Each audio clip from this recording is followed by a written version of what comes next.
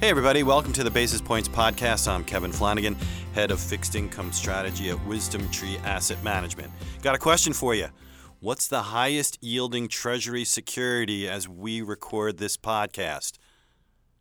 Okay, that was a little bit of a dramatic pause. The answer is the floating rate note sector, with a yield, as we talk to you now, of a little bit under 2.2%. Somewhat surprising. A lot of people not really expecting to hear that kind of an answer. More interestingly is a lot of people don't even know that Treasury floating rate notes exist.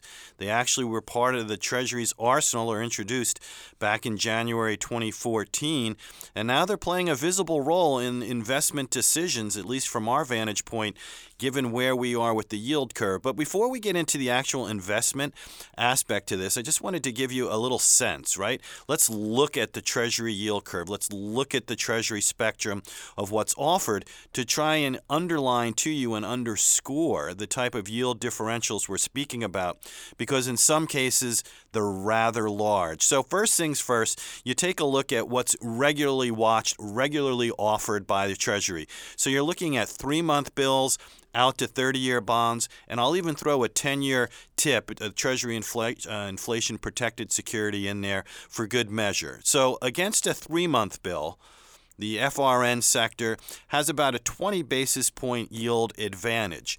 The area of the curve that's in the 2 to 10-year area, this is where things get really interesting. You're looking at yield dispersion anywhere from 60 to about 70 basis points. Things really begin to climb. The narrowest, and this should be expected, but still it's a pretty fascinating development, is with the 30-year bond. It's about 10 basis points. But the mere fact that a floating rate note that essentially has a 1-week duration yields a little bit more than a 30-year bond speaks a lot to what's happened to the Treasury market throughout the spring and the summer months and what's happened to the yield curve. Let's get back to that tip. Whether it's the 5-year or the 10-year tip maturity, those are the most closely followed or closely watched in the market. You're looking at a pickup of over 200 basis points. Quite dramatic, I think, at this stage of the game. And the reason why we highlight that is because a 10-year tip essentially trades with a zero yield at this stage. And remember, we're a little bit under 2.2% for a floating rate note. Very important consideration. So when I'm looking at it from an investment backdrop, okay, what should a fixed income investor do in this kind of an environment? You need to go to the yield curve.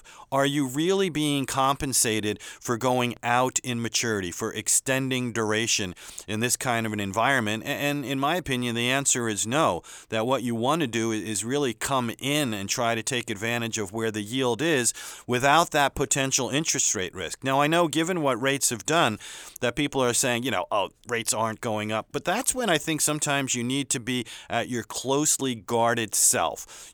Don't get caught up in the emotion of the trade. Just because all rates have done is come down throughout the summer months, don't always get caught up. What if things change? What if the Fed does cut rates, but they're not as aggressive as the market expects?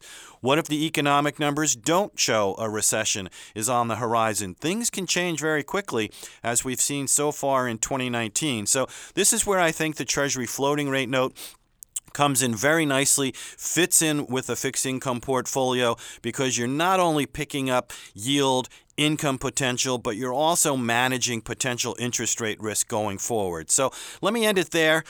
Check out the blog. We wrote about it. There's a neat little graph that's going to be in there showing you some of these yield dispersions we talked about in a picture form, which is always something very nice to capture. Have a great rest of the week, everybody. And before investing, carefully consider a fund's investment objectives, risks, charges, and expenses contained in the prospectus available at wisdomtree.com. Read it carefully.